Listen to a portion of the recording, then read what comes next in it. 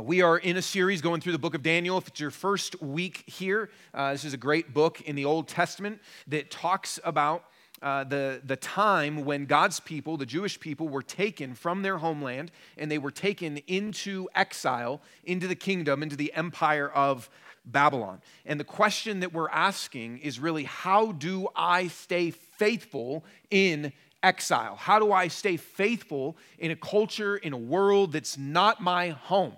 These people were stripped away from their home with its beliefs, values, practices, and are now living and trying to figure out life in a new culture with different gods, with different rules, with different values, with different beliefs, where they are now the religious minority.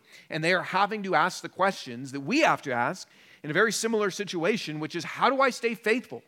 How do I stay faithful when the world around me isn't faithful? It's easy to be faithful in this room. It's easy to be faithful right here.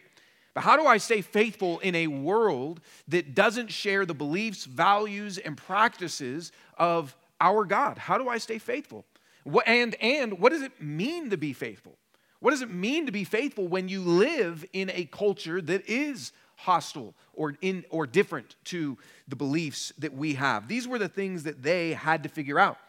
And this book is written to give strength to God's people. It's written to give guidance to God's people, to answer some of these questions. And it's difficult for them and difficult for us.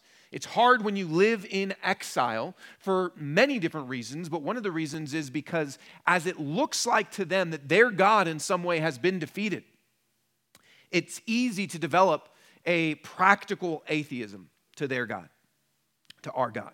If you are taken from your home, if you're taken from your community, where God rules and reigns and the temple is the center of worship and God's law is the center of living and feasts and festivals and culture and values is all there, and now that's all stripped away and it's burned to the ground and you're in a different place, it's easy to develop a practical atheism that says, I don't really even know if this God has power. He's kind of lost. It's easy in exile for us to develop a practical atheism, to just say, where is God? And just kind of get on with our lives. Or, secondly, it was hard for them and hard for us to just adopt the gods that were in that culture. It's easy to, instead of hanging on to your beliefs and values and practices that are different and set you apart, to instead adopt the gods that are around you. So for both of these reasons, it becomes very difficult in exile. And if you're a Christian, you're trying to navigate some of these things. And I know some of you maybe are not Christians, or you're exploring faith, or kind of unsure exactly where you are. That's great. It's a great opportunity to see some of the challenges even of what faith is.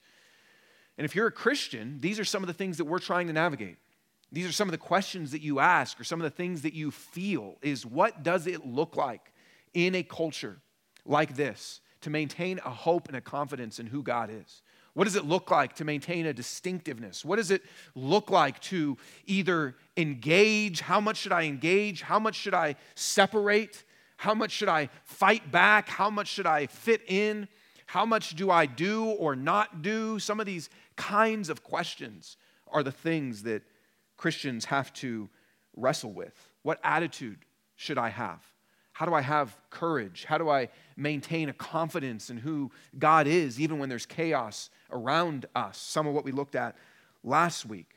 These are the things that this book helps us to explore. And you're probably asking or feeling some of these things as a Christian the longer that we live in this society. And each chapter kind of gives us a different angle on that. It speaks to a different way to strengthen our faith, to give us direction and guidance. And today, we're going to look at a very famous story. It's one of the most famous stories in the Bible. Even if you're not a Christian, maybe you have heard of this story. It's the story of Shadrach, Meshach, and Abednego. And maybe you've heard of them in the fiery furnace. This is kind of a medieval artwork, so it's very famous, been around for a long time. as a story that has helped the church. Sometimes it's looked at as a kid's story. I don't know if our kids have looked at it yet, but it's a kid's story that's kind of a famous thing of, I think VeggieTales did something of Rack, Shack, and Benny. So, that's, maybe some of you grew up and watched that. It's sometimes seen as a kid's story, sometimes seen as like an inspirational tale of just you can kind of stand up and fight for what you believe in. I saw this that I thought was kind of funny also, So you've made it big time if you're a meme now. So Shadrach, Meshach, and Abednego, they've kind of made it now. But it's one of those famous stories that most of us have heard. It's one of those stories that and this is true with a lot of famous stories, whether that's kind of Noah's Ark or Adam and Eve or Shadrach, Meshach, and Abednego, when it's kind of one of those famous stories, it's easy to actually miss a lot of the power in the story. And yet, it is one of the most important stories that we can use to explore what does it mean to be faithful in exile. And this question is what we're going to be looking at, and really this is what this story has to do. What does it look like to be faithful when there is cultural pressure to not be? How do you resist, and what does it look like when there is cultural pressure to not be faithful? What does it look like? So that's what we're going to explore today, starting with answering this question. Just what is the pressure that we face in exile? We're not in exactly the same situation of exile they were. No one's taken us as POWs or hostages away from, but we are living in a world that's not our ultimate home, that doesn't share the values, beliefs, practices. So what does it look like? What pressure do we face in exile? Let's look at what happened with them. We'll read the first part of this story. It says, King Nebuchadnezzar made a gold statue, 90 feet high and 9 feet wide. He set it up on the plain of Dura in the province of Babylon.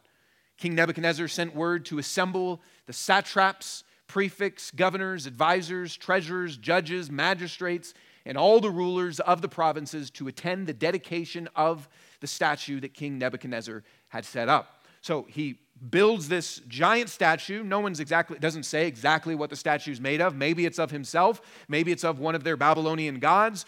But it's something that represents the Babylonian Empire and all of its greatness and all of its glory. And he sets up this statue and then invites everybody, all the different kind of rulers and managers, the satraps. I don't know what office that is, but we need to bring it back. I want to introduce myself as the satrap. I think that's a cool name.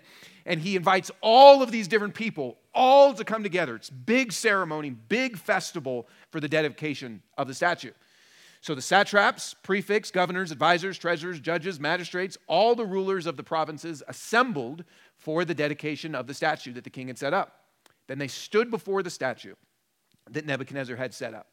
A herald loudly proclaimed, "People of every nation and language, you are commanded, when you hear the sound of the horn, the flute, the zither, the lyre, the harp, the drum, and every kind of music, you are to fall face down and worship the gold statue that King Nebuchadnezzar has set up."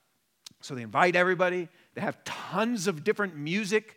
The zither, isn't that amazing? Even a zither. I don't know what that is, but they have all the music, all the people. And it even mentions specifically people of every tribe, tongue, because remember, Babylon has all these different nations that it has conquered, that it brings together in the Babylonian Empire.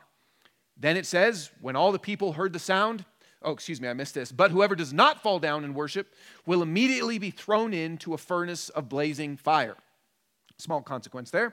Therefore, when all the people heard the sound of the horn, flute, zither, lyre, harp, and every kind of music, people of every nation and language fell down and worshiped the gold statue that King Nebuchadnezzar had set up. Some Chaldeans took this occasion to come forward and maliciously accuse the Jews. They said to King Nebuchadnezzar, "May the king live forever.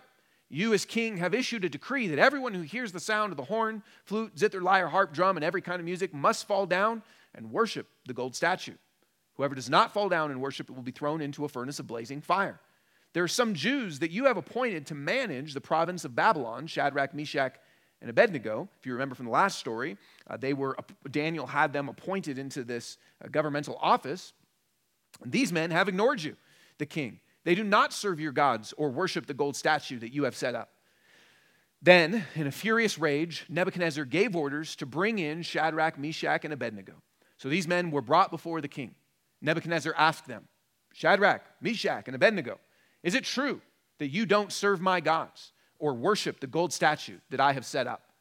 Now, if you're ready, when you hear the sound of the horn, flute, zither, lyre, harp, drum, and every kind of music, fall down and worship the statue that I made. But if you don't worship it, you will immediately be thrown into a furnace of blazing fire. And who is the God who can rescue you from my power? Well, we'll continue to read the story, but let's start exploring this. What pressure do we face in exile? Now, when we kind of read this story and we hear about Nebuchadnezzar and he builds this giant statue 90 feet tall, we can kind of look at that and go, that seems really removed from our context. Probably most of us have not seen a giant statue erected in downtown Arvada and us just be like, oh no, I feel pressure to worship, or what do I do? It can kind of feel removed from us in our context. But actually, if you think about it, always cultures have built statues that are intended to represent the values of that culture and to bring unity to that culture. Maybe you have seen this statue before. And I'm not saying that these are the same thing that you're supposed to fall down and worship, but this represents the same reason that cultures have always built statues to say, here's our values. We value liberty. We value freedom. We value kind of our history and what these people have done. Or in other places in the world, this is actually, you may know this statue, David, by Michelangelo, and it is a famous statue. Why was it built? To show, look, this is the ideal Renaissance person. The Renaissance was this period where they were just saying, man, in all of his glory, he's amazing. And so they build a giant naked statue. In other places in the world, this is actually the tallest statue in the world. This is in India. It's actually called the Statue of Unity. It's ginormous. It makes Nebuchadnezzar's statue look like a little flea. And it is to represent unity. It's to represent, look how we are all one. It's one of their first prime ministers that helped to actually unite all of the separate places into India. This is in China. Giant statue on a Buddhist temple, the second tallest statue in the world. So, even though we kind of hear of this 90-foot statue being built and go, that seems kind of weird, building statues is something that cultures have always done and continue to do to show here is what we as a culture are going to be united around. Here is what our values are. And especially in a place like Babylon and the Roman Empire, when you have these empires that took over large areas of land and countries with people from every nation and language, it was important to say, you might have kind of different beliefs and values that you have brought in to our empire, but this is what will bond us. This is what will unite us. This is what we will collectively share together that will define us. And here's really what this is saying. And this is where it gets to some of where we are today. Your beliefs are okay. Whatever you believe is fine, as long as it's held in private. But there are things publicly that we all need to agree upon. There are things collectively that if you want to be a functioning, valued part of this society, that you need to say you are fine with, you agree with, you bow down with. So even today, your Christianity, nobody really cares what your beliefs are if they're held in private. But as soon as your faith actually influences the way that you think and speak and act and live and vote and make decisions on what is right and what is wrong in our culture, that becomes seen as not okay. This is the same thing that was happening in Babylon. Now, there's no statue, like I said, that's being built. Right? No statues being built in Arvada where we are as Christians called to fall down and worship it. There's no statue being built in downtown Denver that we are told you have to fall down and worship this. So what does it mean for us when we look at this? And it's actually a lot trickier because the pressure's not as direct. In some ways, if there was a statue, you would know who bowed, who didn't bow. Did I bow today? Did I not bow today? I heard the horn. I heard the zither. Did I bow? Did I not bow? It would be easier in a lot of ways. But the pressure on us today as God's people is a lot more indirect. there are still gods that are held up to worship. There are still gods that are held up to bow down to. But it's more indirect. Because what is a god? What is an idol? It is anything that we value more than the true God. It's anything that we build our life upon more than the true God. It's anything that is oftentimes a good thing that we make a God thing or an ultimate thing. It's something that we say, this matters, but now it's actually become something that we build our life on, that's most important, that we highly value and prize and really can't live without. This is what idolatry is. This is the gods that we face the pressure of today. What pressure do we face in exile? It's not a statue. So if you read the story and just think that you have to wait for your moment when someone holds up a statue or kind of, even in some countries, puts a gun to your head or some sort of danger and says, are you a Christian, yes or no? If you think that that's what you have to wait for in order for this story to have a relevance into your life, probably the time will not come. But it speaks to a lot more than that, because there are gods that we face a pressure to bow down to. There are gods that we face a pressure to build our life upon. And there's tons, but I want to share a few with you that I think are some of the most common gods that our culture pressures us to bow down to. One of them is simply people's approval, being liked, being valued, being respected, being admired, fitting in. If you think about what's hard for you about being a Christian, there's all sorts of specific issues that it might get attached to. It might get attached to your ethics around sexuality. It might get attached to your ethics around pro-life cause. It might get attached to all sorts of things that are there. But a lot of the pressure that we face is we want approval. A lot of the gods that we are encouraged to bow down to are, don't you want to fit in? Don't you want to be on the in crowd? Don't you want to be on the right side of history? Think about even the appeals that are made. Don't you want to be someone that is doing it the right way, or do you want to be seen as judgmental, bigoted over here? The pressure that we face is to get people's approval. And that manifests in a million different ways. It manifests itself in the church. It manifests itself at your work. It manifests itself in your neighborhood. It manifests itself in many different places. But don't you feel a pressure to fit in with the culture around you? Don't you feel a pressure? Isn't part of the cultural pressure we face to be one of the people, to be approved? That's true at school, it's true at work, it's true in most contexts, that where your Christianity puts you out of step with the culture, we feel a pressure to have approval, to not be offensive, to be liked. That's probably one of the most common things that you will face. Think about where you have, here's kind of an assessment question. Where have you hid what you believe? Where have you hid, maybe even identifying as a Christian? Where have you hid? Here are the things that I believe when asked about it. Where have you felt the need to downplay or water down?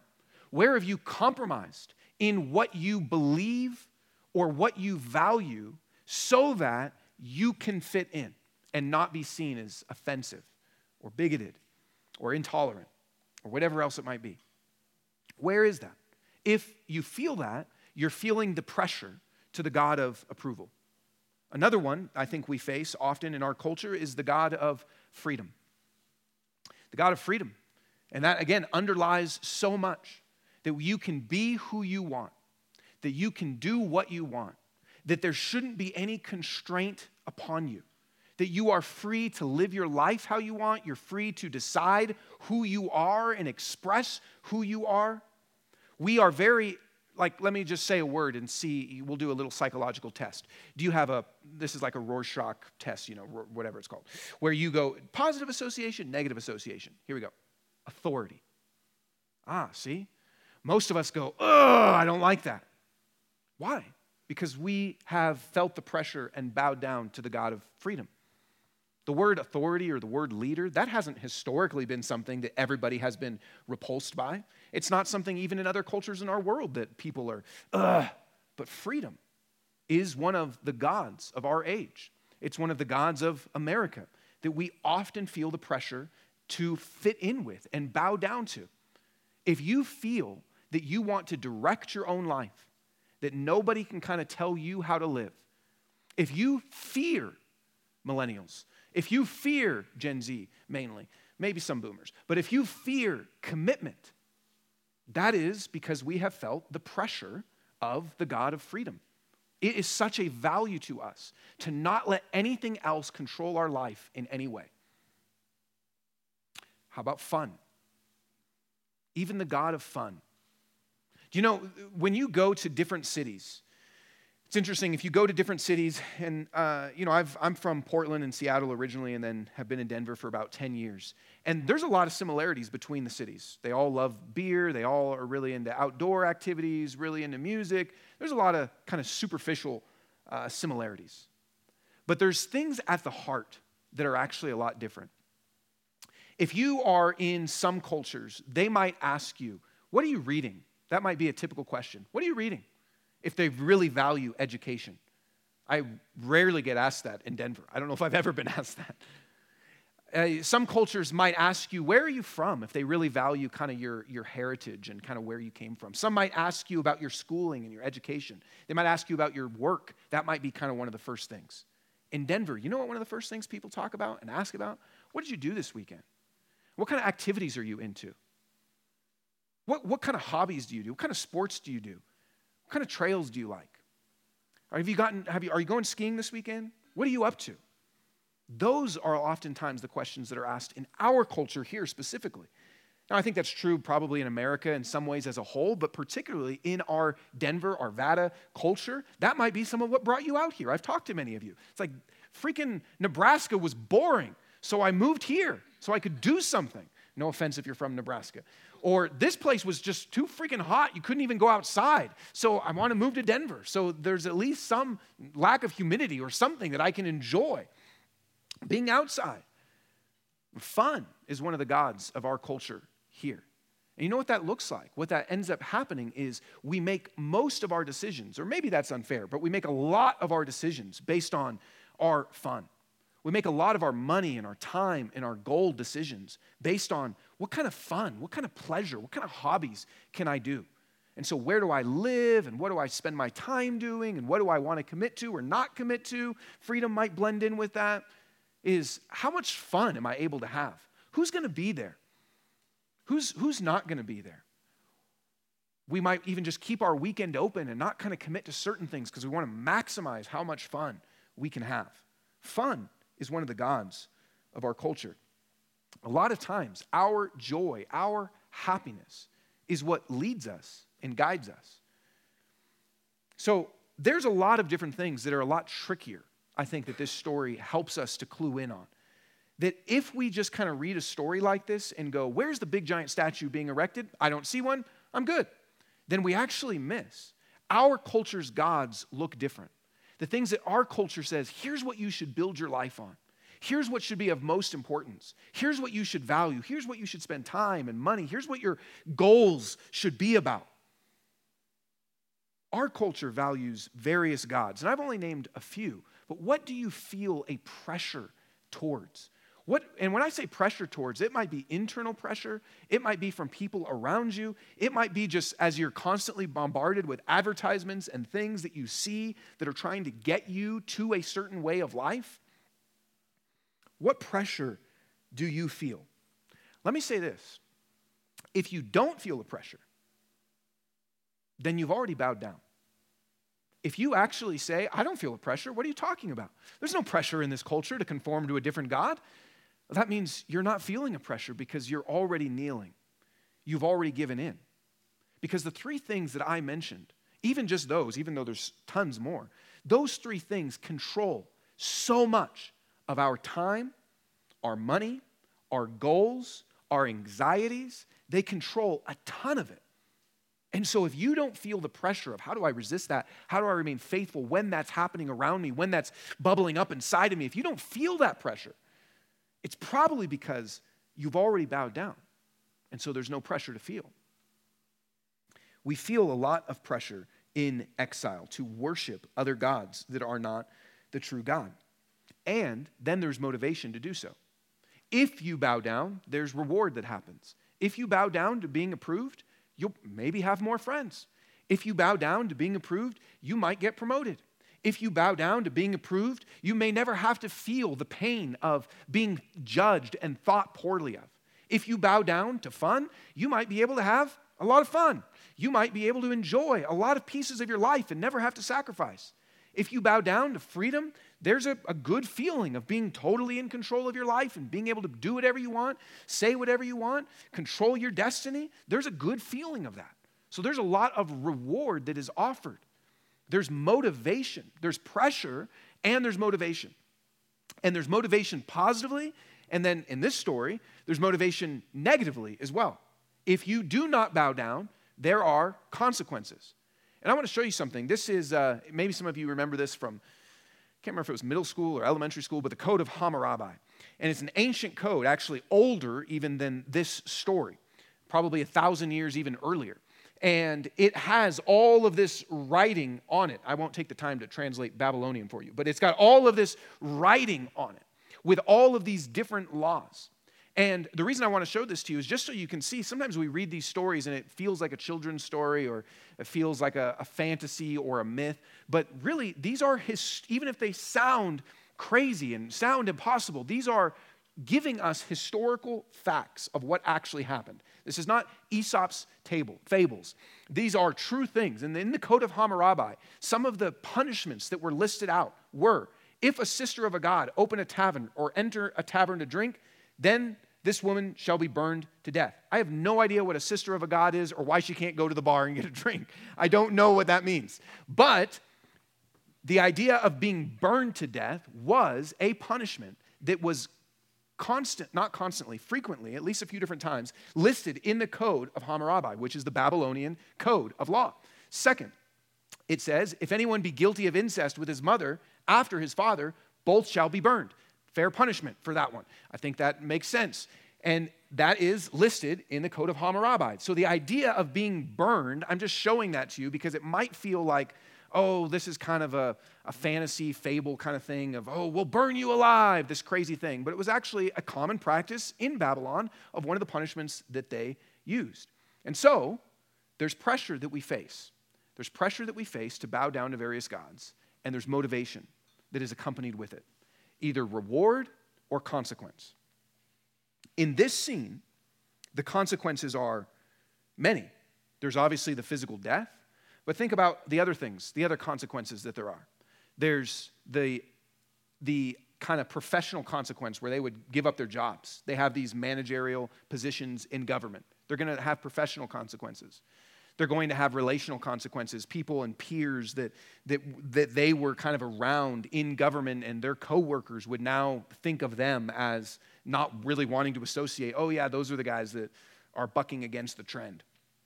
There are legal consequences. There's attack and slander consequences that they face where other people say they won't do what they're supposed to do. So there's a lot of different consequences that they face. I don't know what consequences that you face. I don't know what pressures that there are exactly to bow down to gods or what consequences you face. You may have faced some already. There might be career consequences or legal consequences or relational consequences when you don't bow down to the gods of our culture. So, what pressures do we face? We face ultimately pressure to conform to various gods. At times, it's a moment like this. But really, even as we've been reading through Daniel, this is not just a moment. There's been multiple different scenes now. Either the very first chapter where they're supposed to eat and drink of the king's meat and wine, and they refuse to do that.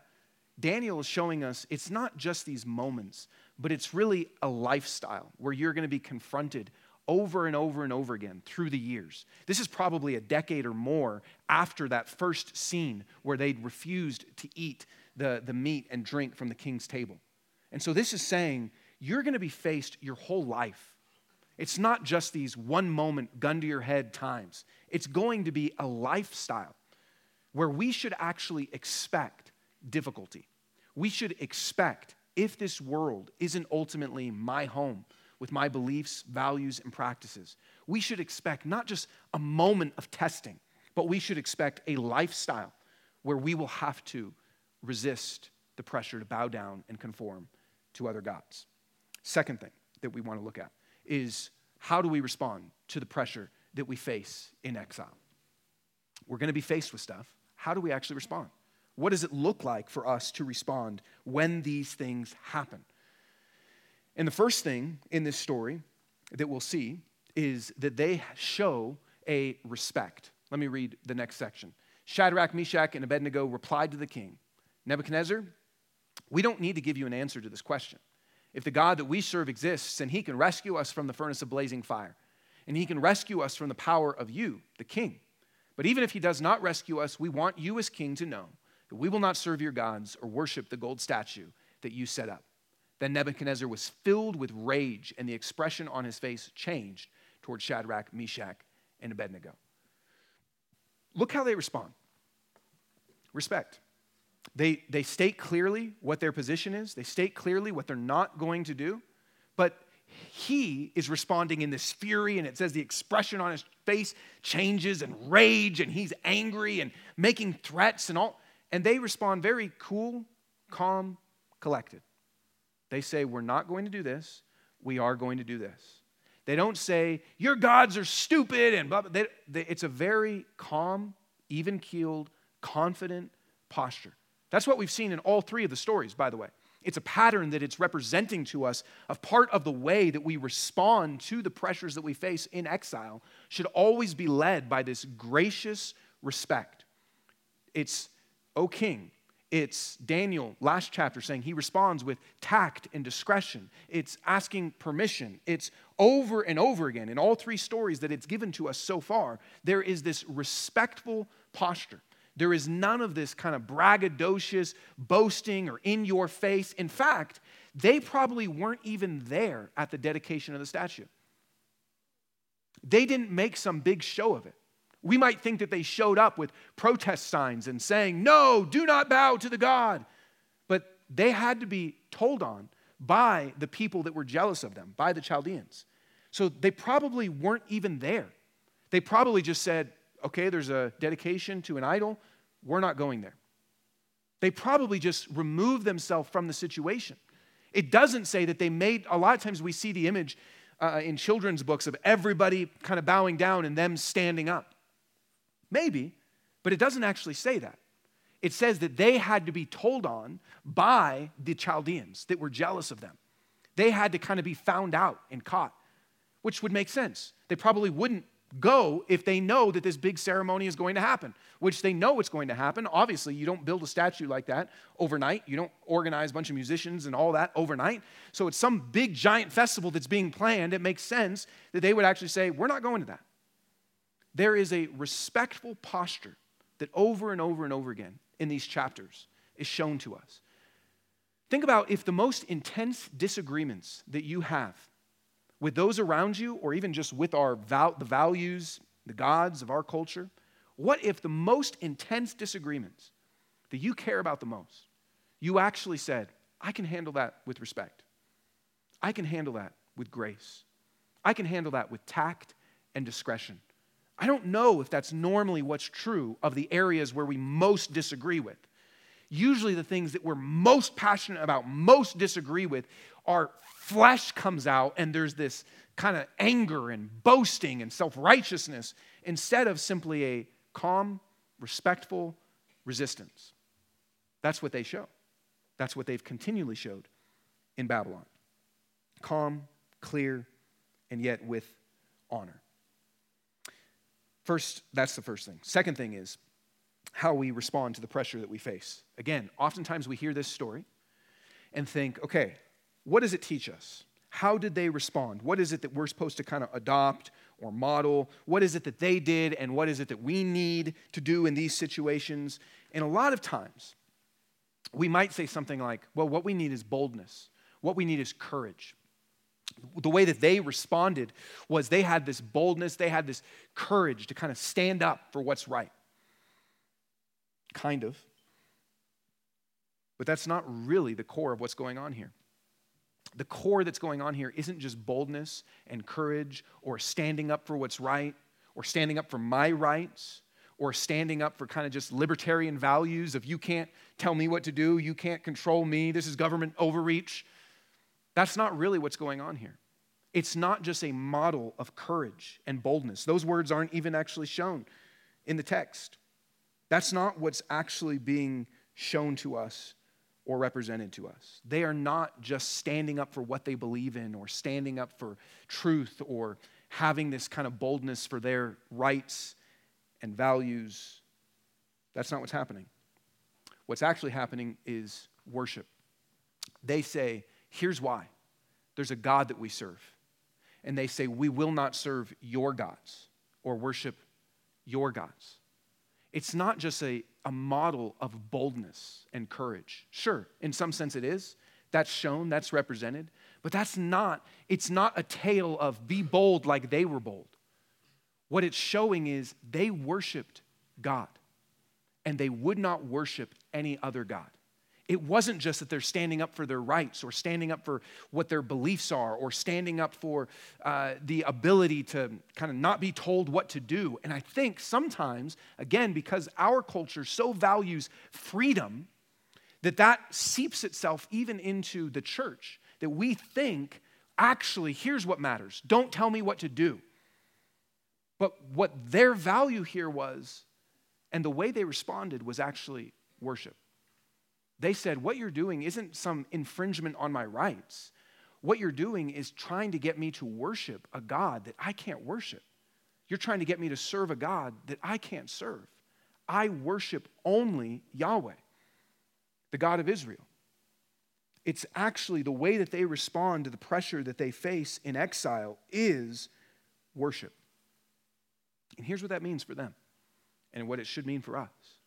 God to them wasn't just kind of a truth, wasn't just kind of some thing that they were brought up with, just part of their upbringing, wasn't just kind of their belief system, like, what do you believe in? Do you believe in this or do you believe in Yahweh? It wasn't just that.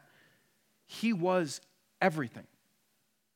He was everything. See, this is more a tale of, is God everything to you, than it is about boldness. It's more a tale to instruct us in what happens when you worship God alone versus are you bold enough to fight back.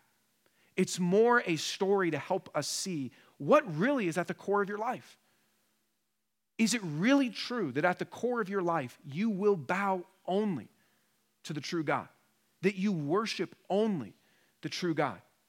Now, again, bow and worship, some of that language makes us like, oh, okay, I don't bow to anything. Is God really most important to you? Are you actually building your life on God? Reflected in your time, reflected in your goals, reflected in your money, reflected in your heart, where you are willing to actually say, I will identify with him, even when there is people trying to get me not to align with him and what he says. We were going through Kids' Bible yesterday with my family, and Jesus talks very similar, where he says, if you are ashamed of me, then when I return, I'll be ashamed of you, which sounds really harsh.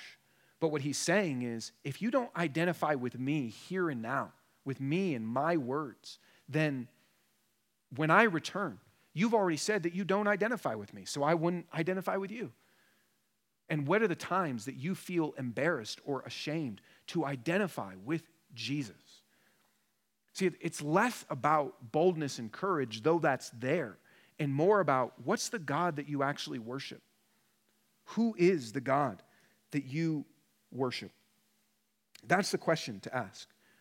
Listen, are you led by the gods of this world or by God? Are you, what's actually leading your life? What's actually controlling your life and your decisions? Is obedience the first thing that you think of when you're trying to make a decision?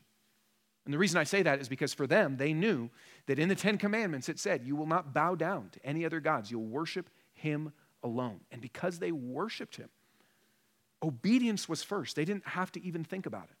It wasn't really about courage and honor and my rights. It was, I worship God and I will obey him.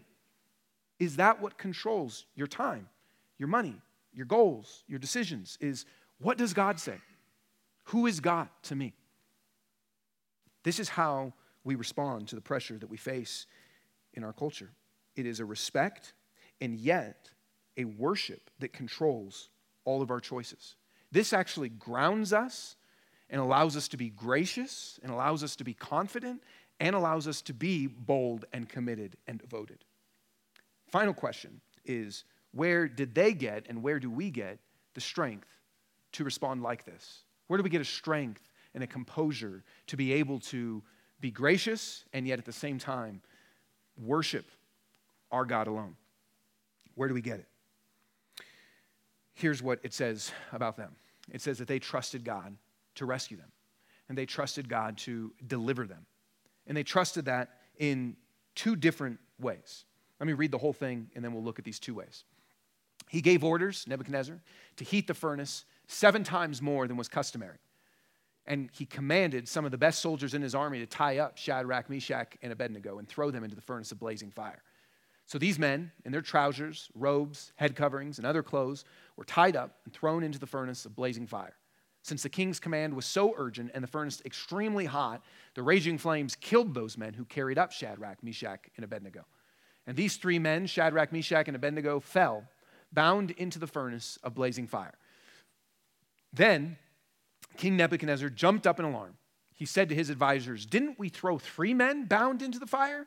"Yes, of course, your majesty," they replied to the king. He exclaimed, "Look, I see 4 men, not tied, walking around in the fire, unharmed. And the 4th looks like a son of the gods." Nebuchadnezzar then approached the door of the furnace of blazing fire and called, "Shadrach, Meshach, and Abednego, you servants of the Most High God, come out." So Shadrach, Meshach, and Abednego came out of the fire.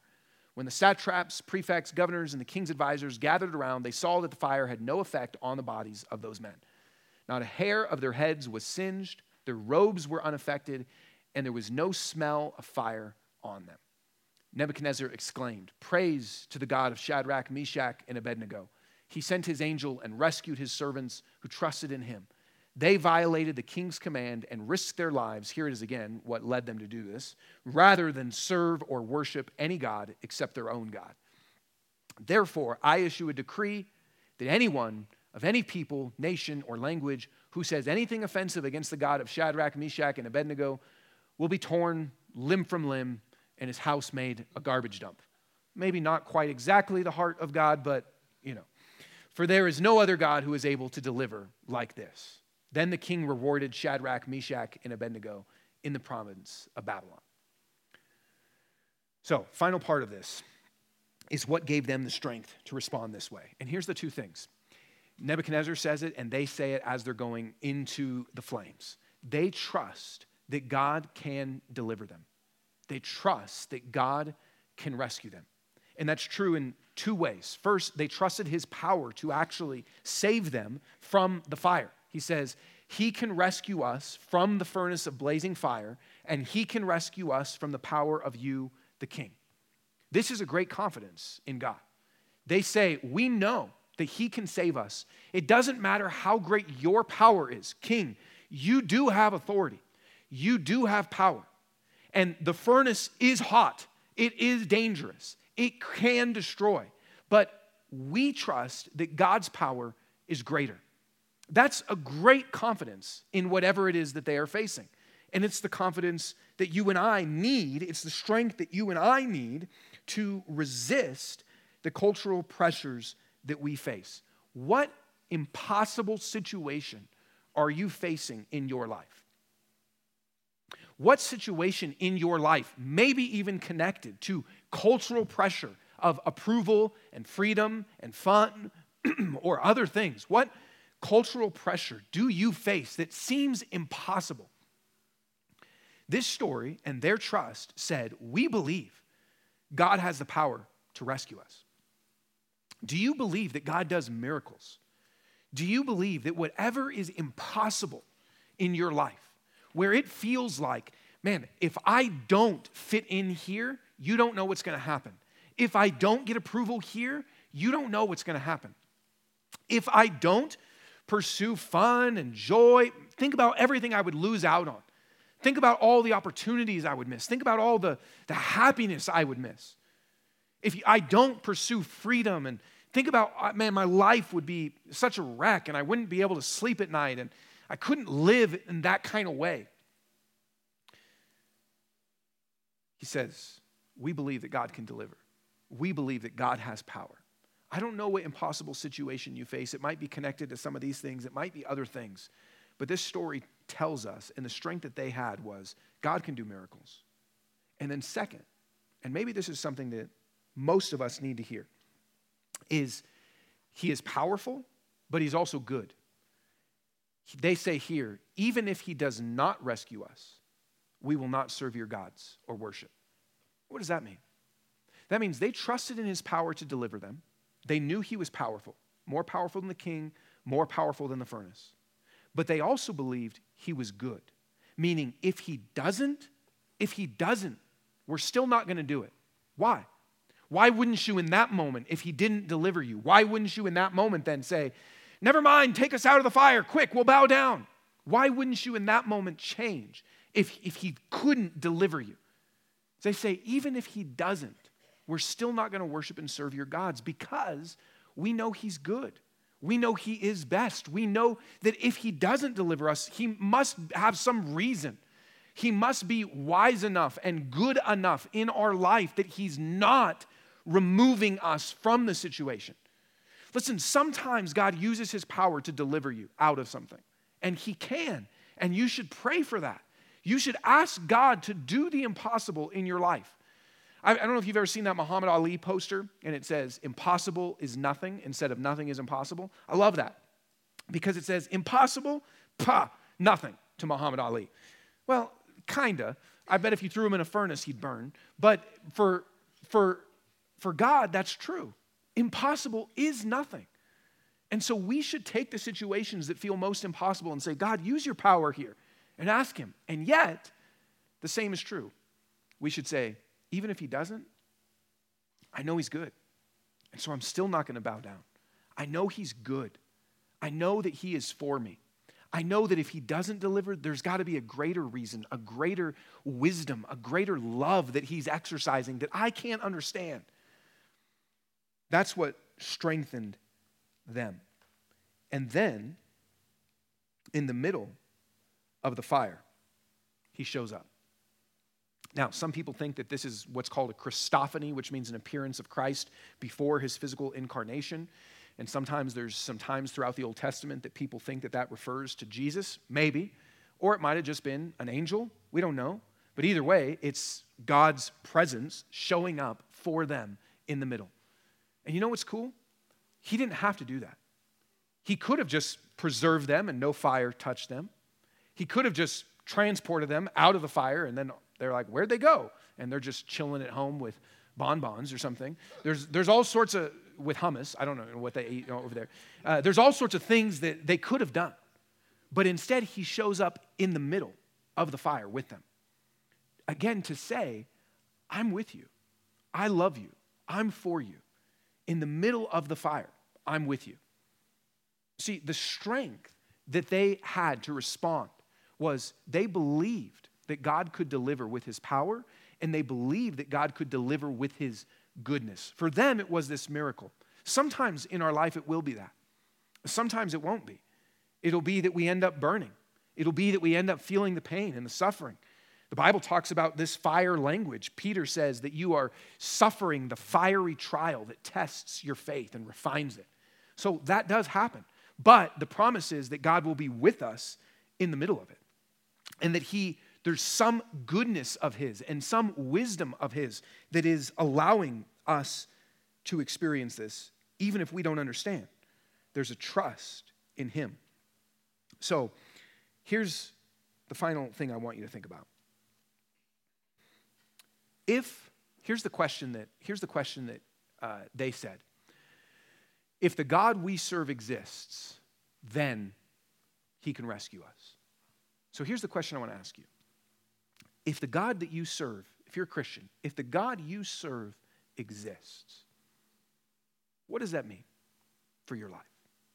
If the God that you say that you serve, if the God that you worship here on Sundays, if the God that you say that you believe in, if the God you serve exists, what does it mean for the situations you're facing?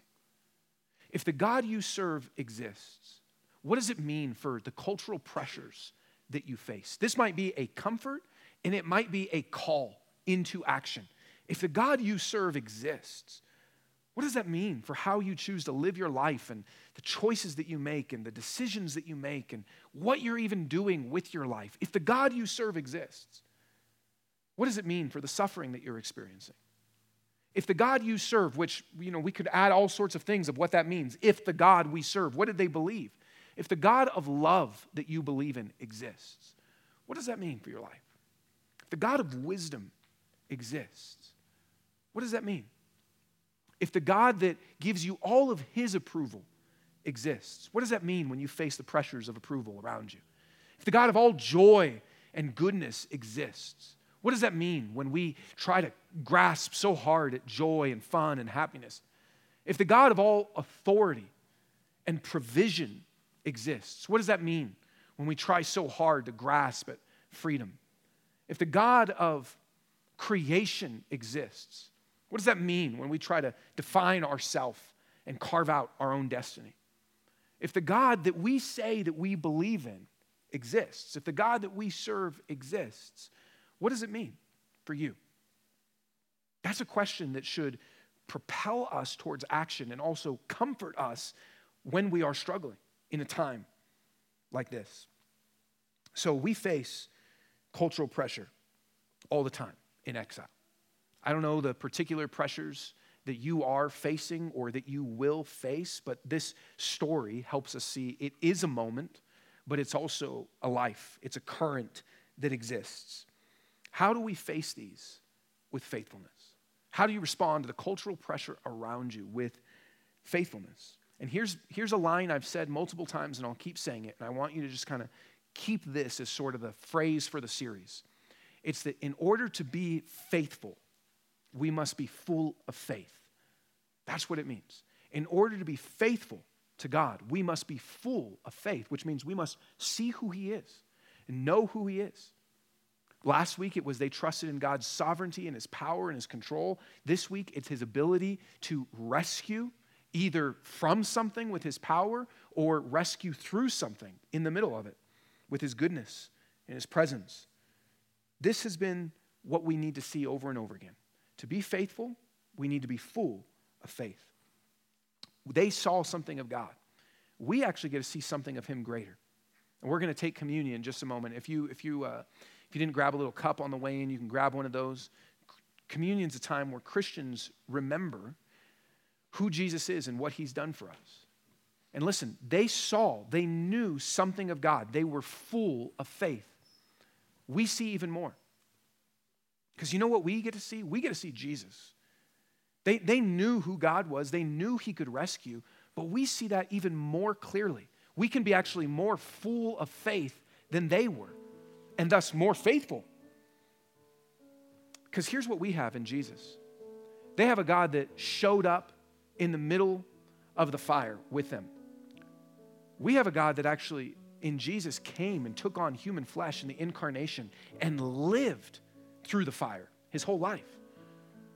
They have a God that they got to see a glimpse of God that rescued them from the fire. Jesus says when we are connected to him and receive the forgiveness of sin, he rescues us from a worse fire. He rescues us from the fire of God's judgment and eternal separation from him. They got to see God's deliverance from them, from what would have been death. Jesus says, if you're connected to me, I'll rescue you from death even greater. There's a resurrection where you will live forever with me. And they got to experience the angel or whatever it was that came and said, I'm going to take you out of this fire and you'll be safe. But what Jesus did for us is actually let the fire consume him and was burned in our place. He substituted himself for us. They got to see God's mercy of deliverance, but we get to see God's mercy of deliverance greater. See, what I'm saying is they were full of faith, which led to their faithfulness. But we have a greater picture of faith. And the more that we see that, the more that we are able to resist whatever cultural pressures that we face, whatever gods that we are pressured to bow down to, and actually instead go, I'm living with faith in you. When we take communion, that's part of what we're remembering.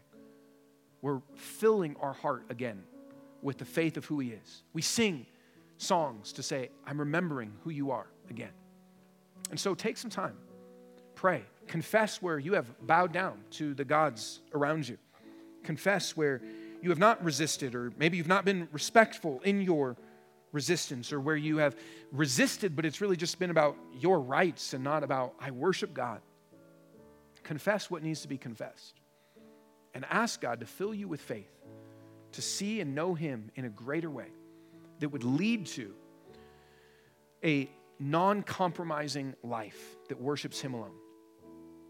Father, I thank you for your goodness to us. I thank you that you show us such a clear picture of your deliverance in this story, but give us an even clearer picture in Jesus. I pray that you would fill our hearts with faith, that we would know you and love you and trust you and live amidst all the pressures faithful to you. I pray this in your name, Jesus.